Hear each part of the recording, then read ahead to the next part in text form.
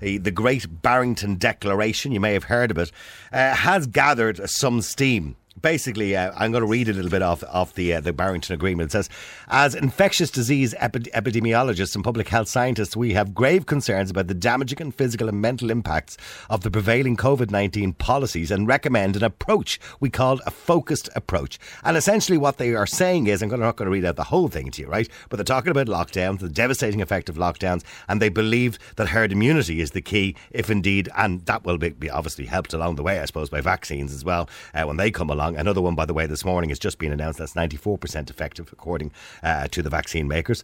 So those who are not vulnerable should immediately be allowed to resume their normal life.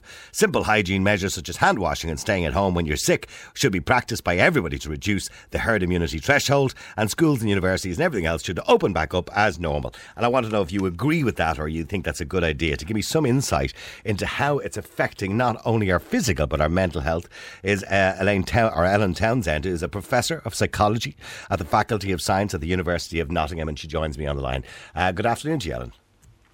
Good afternoon, Niall. Ellen, it's a tough time for everybody around the world, not just because of COVID-19, but are we using a sledgehammer to crack a nut?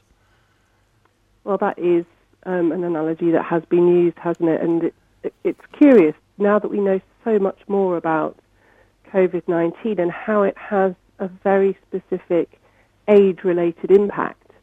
And I think the curious thing for me, working partly in public health as I do with some of my work, is that when we've identified groups that are at high risk of an illness or disease or disorder, we would target resources to that high-risk group. Well, as we've always done, and tried to protect those who would be most vulnerable, particularly those who would be elderly as well and over the age of 85. Now, you signed the Great Barrington Declaration. You're one of the co-signees of this. There's a lot of people. It got a bit of bad press on Sky News when it came out first.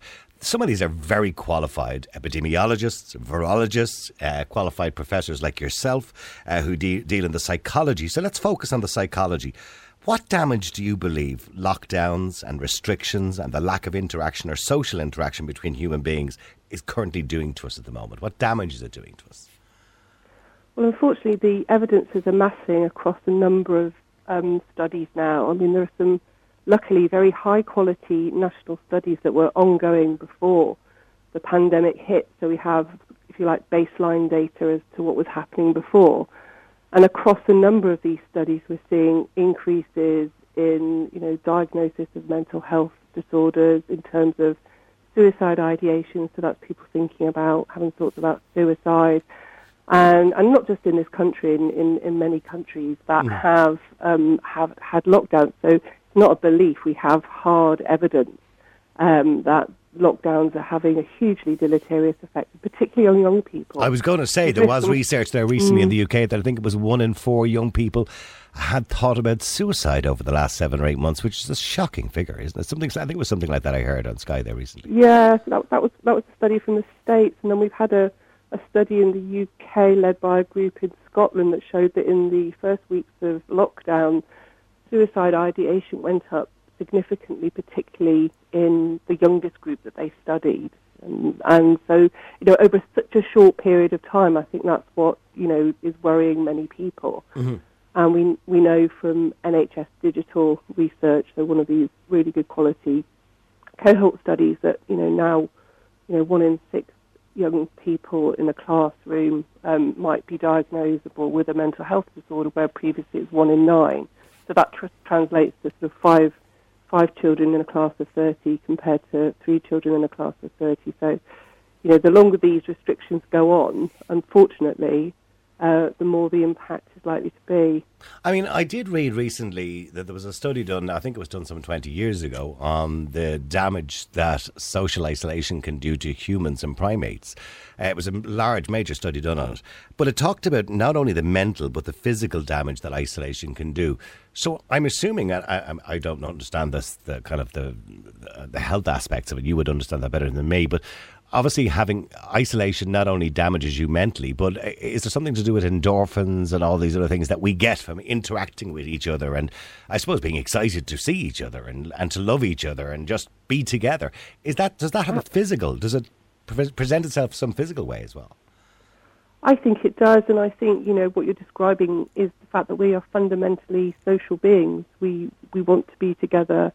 It's beneficial for us to be together, from tots to, the elderly. We thrive on each other's company, and we, as tiny children, that's how we learn about the world.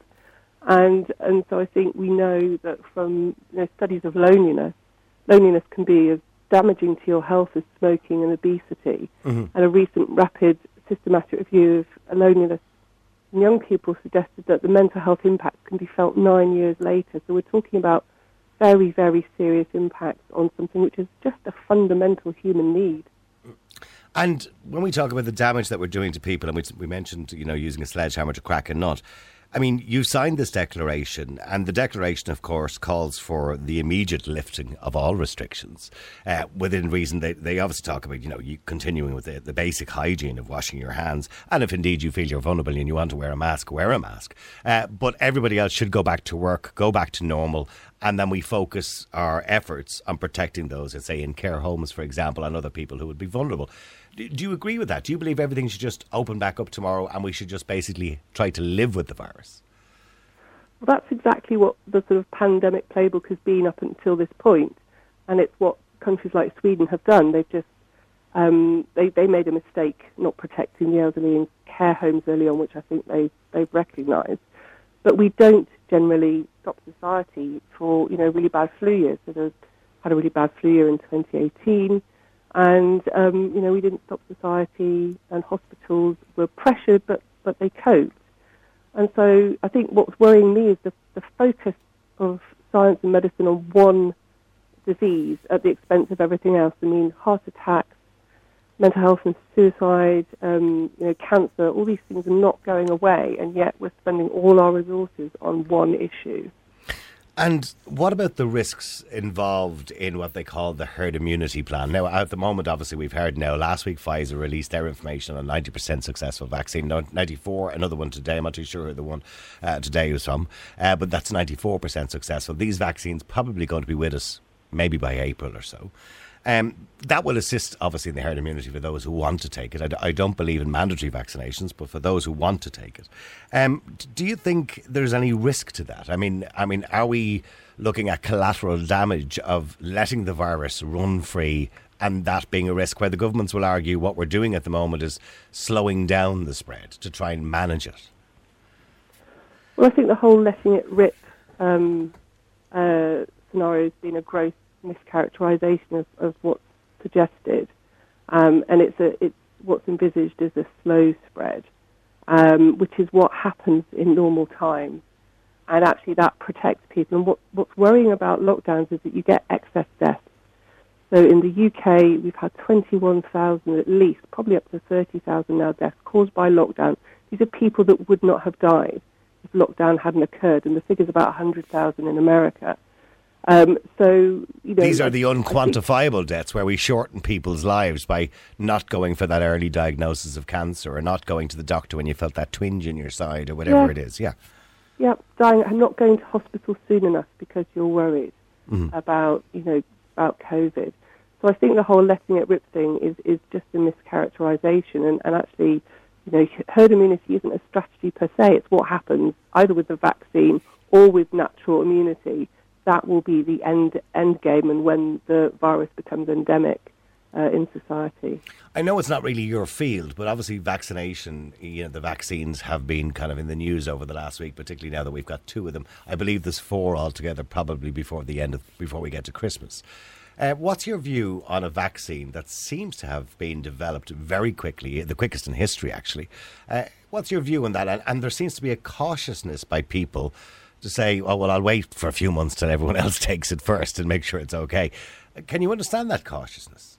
I think so, and I think there have been some problems with the kind of communication around the vaccine and safety and so on. And as someone who teaches evidence-based practice, I would want to see very high-quality data on safety and effectiveness. I mean, we're all up to date with vaccines in our family. Every year academics run the gauntlet with flu, being faced with, halls full of students, and we tend to have our flu jabs and so on. So, ultimately, many of these issues, I think, need to be based on good evidence and really clear public health messaging. And both of those things have been sorely lacking throughout this crisis. There seems to be a kind of desperation to just get it out there, doesn't there? I think so, because this is the chosen path, so suppression at all costs, rather than considering, perhaps focused protection or some middle ground where we can get as many people back to what looks like normal life as possible. Will we ever, but here's the thing, Alan, will we ever get back to normal life? Because realistically, we've been almost socially conditioned at this stage, particularly young people, very young children, who are being told about this, not to hug their friends, not to touch their friends, not to get close to their friends. And they're like sponges picking up all this information. Have we changed human beings? I mean, in this short space of time, because I mentioned before that we can see how easy it was, say, for religion many, many years ago to control people by saying, if you don't live the way we tell you to live, you'll go to hell. Now the governments are doing exactly the same thing by saying, if you don't live how we tell you to live, you'll either die or kill somebody else with this virus. So is it going to be difficult for us to socially condition back to normal life? That's such a difficult question to answer. I really hope that we can. And again, I think it's around sensible messaging and context. We have to have a compassionate and holistic approach to this disease and all diseases. All life matters. It shouldn't be that COVID deaths matter more than cancer deaths and suicides and heart attacks.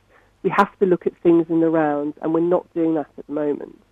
And in relation to, finally, the Barrington Agreement itself, or the Barrington Declaration, should I say, you've signed this. It got very bad press initially. I don't see why, because I don't see why these people who are experts, including yourself, are being discredited when other ones are not being discredited just because they happen to agree with, I suppose, the chosen agenda at the moment. Have you had any bad press in relation to this, or bad reaction in any way to signing or being a co-signer on the declaration? Not personally. I know that some people have, but one never knows the impact that it might have on, one's career and so on. That's what I'm saying. Was it a bit of a decision for you? Because, I mean, we've had some eminent doctors in this country who stepped forward and said, that this is no more dangerous than the flu under the age of 65, for example, or for certain groups, and they've lost their jobs. Yeah. Well, I've always taken an evidence-based approach. And so for me, it's about weighing the evidence. It's about being very clear about that evidence. And I don't think what I've been saying from June, when I wrote my first blog about my concerns about the mental health in young people, I think those arguments still hold very strong. And I think there is a recognition that we have to be creative. We can't, humanity won't survive if we trash our economies globally. We are going to end up in a very bad space. We do have to be creative. And I really hope that the vaccine is successful and that gives people confidence to get back to normal. And I think one of the big issues has been the scaremongering and frightening people. And we need to get people back into a space where they feel that they can go about their lives as normally as possible. I mean, and that is the big problem at the moment, that the media in general have done such a wonderful job, a sterling job, of essentially terrorising people with COVID-19. Now, don't get me wrong, obviously I'm not denying that it exists and people have died, people have obviously died, but this idea of, and I don't know whether they're still doing it in the UK, I think they are, but every day at 6 o'clock on our national television station, national news, we have figures being thrown at people of how many people died, how many people are sick today. And this many cases and that many cases through PCR testing, which some people doubt the validity of, is scaring people. And one of your tweets, by the way, just to finish it off, says over 500 children did not receive cancer treatment needed because of the lockdown. A child of a close friend had a brain tumour as a child, treated and recovered, now at Cambridge. Would this have happened if that child needed treatment this year? Probably not, is the answer, I would imagine, Alan. Yeah. Listen, thank you very much indeed for joining us, and I appreciate you taking the kind. Sorry, you want to say something finally there before you go? Go ahead. No, that's fine, Niall. Cheers. Okay, listen, thank you very much indeed. That is Professor Ellen Townsend, who has signed the Great Barrington Declaration. You can look it up online, by the way, if you just do a Google search for the Great Barrington Declaration. It's a group of experts. They are experts, epidemiologists, virologists, scientists, and other doctors who have signed it as well. Thousands and thousands of doctors, some of them obviously more professional than others. You're always going to get a few nutters on there as well. but the majority of those people, very eminent people, just as qualified as the individuals who maybe work in Neffet and other places, who will tell you something different, but they believe that lockdowns are not the answer and will do more damage to society in the long term than it will good.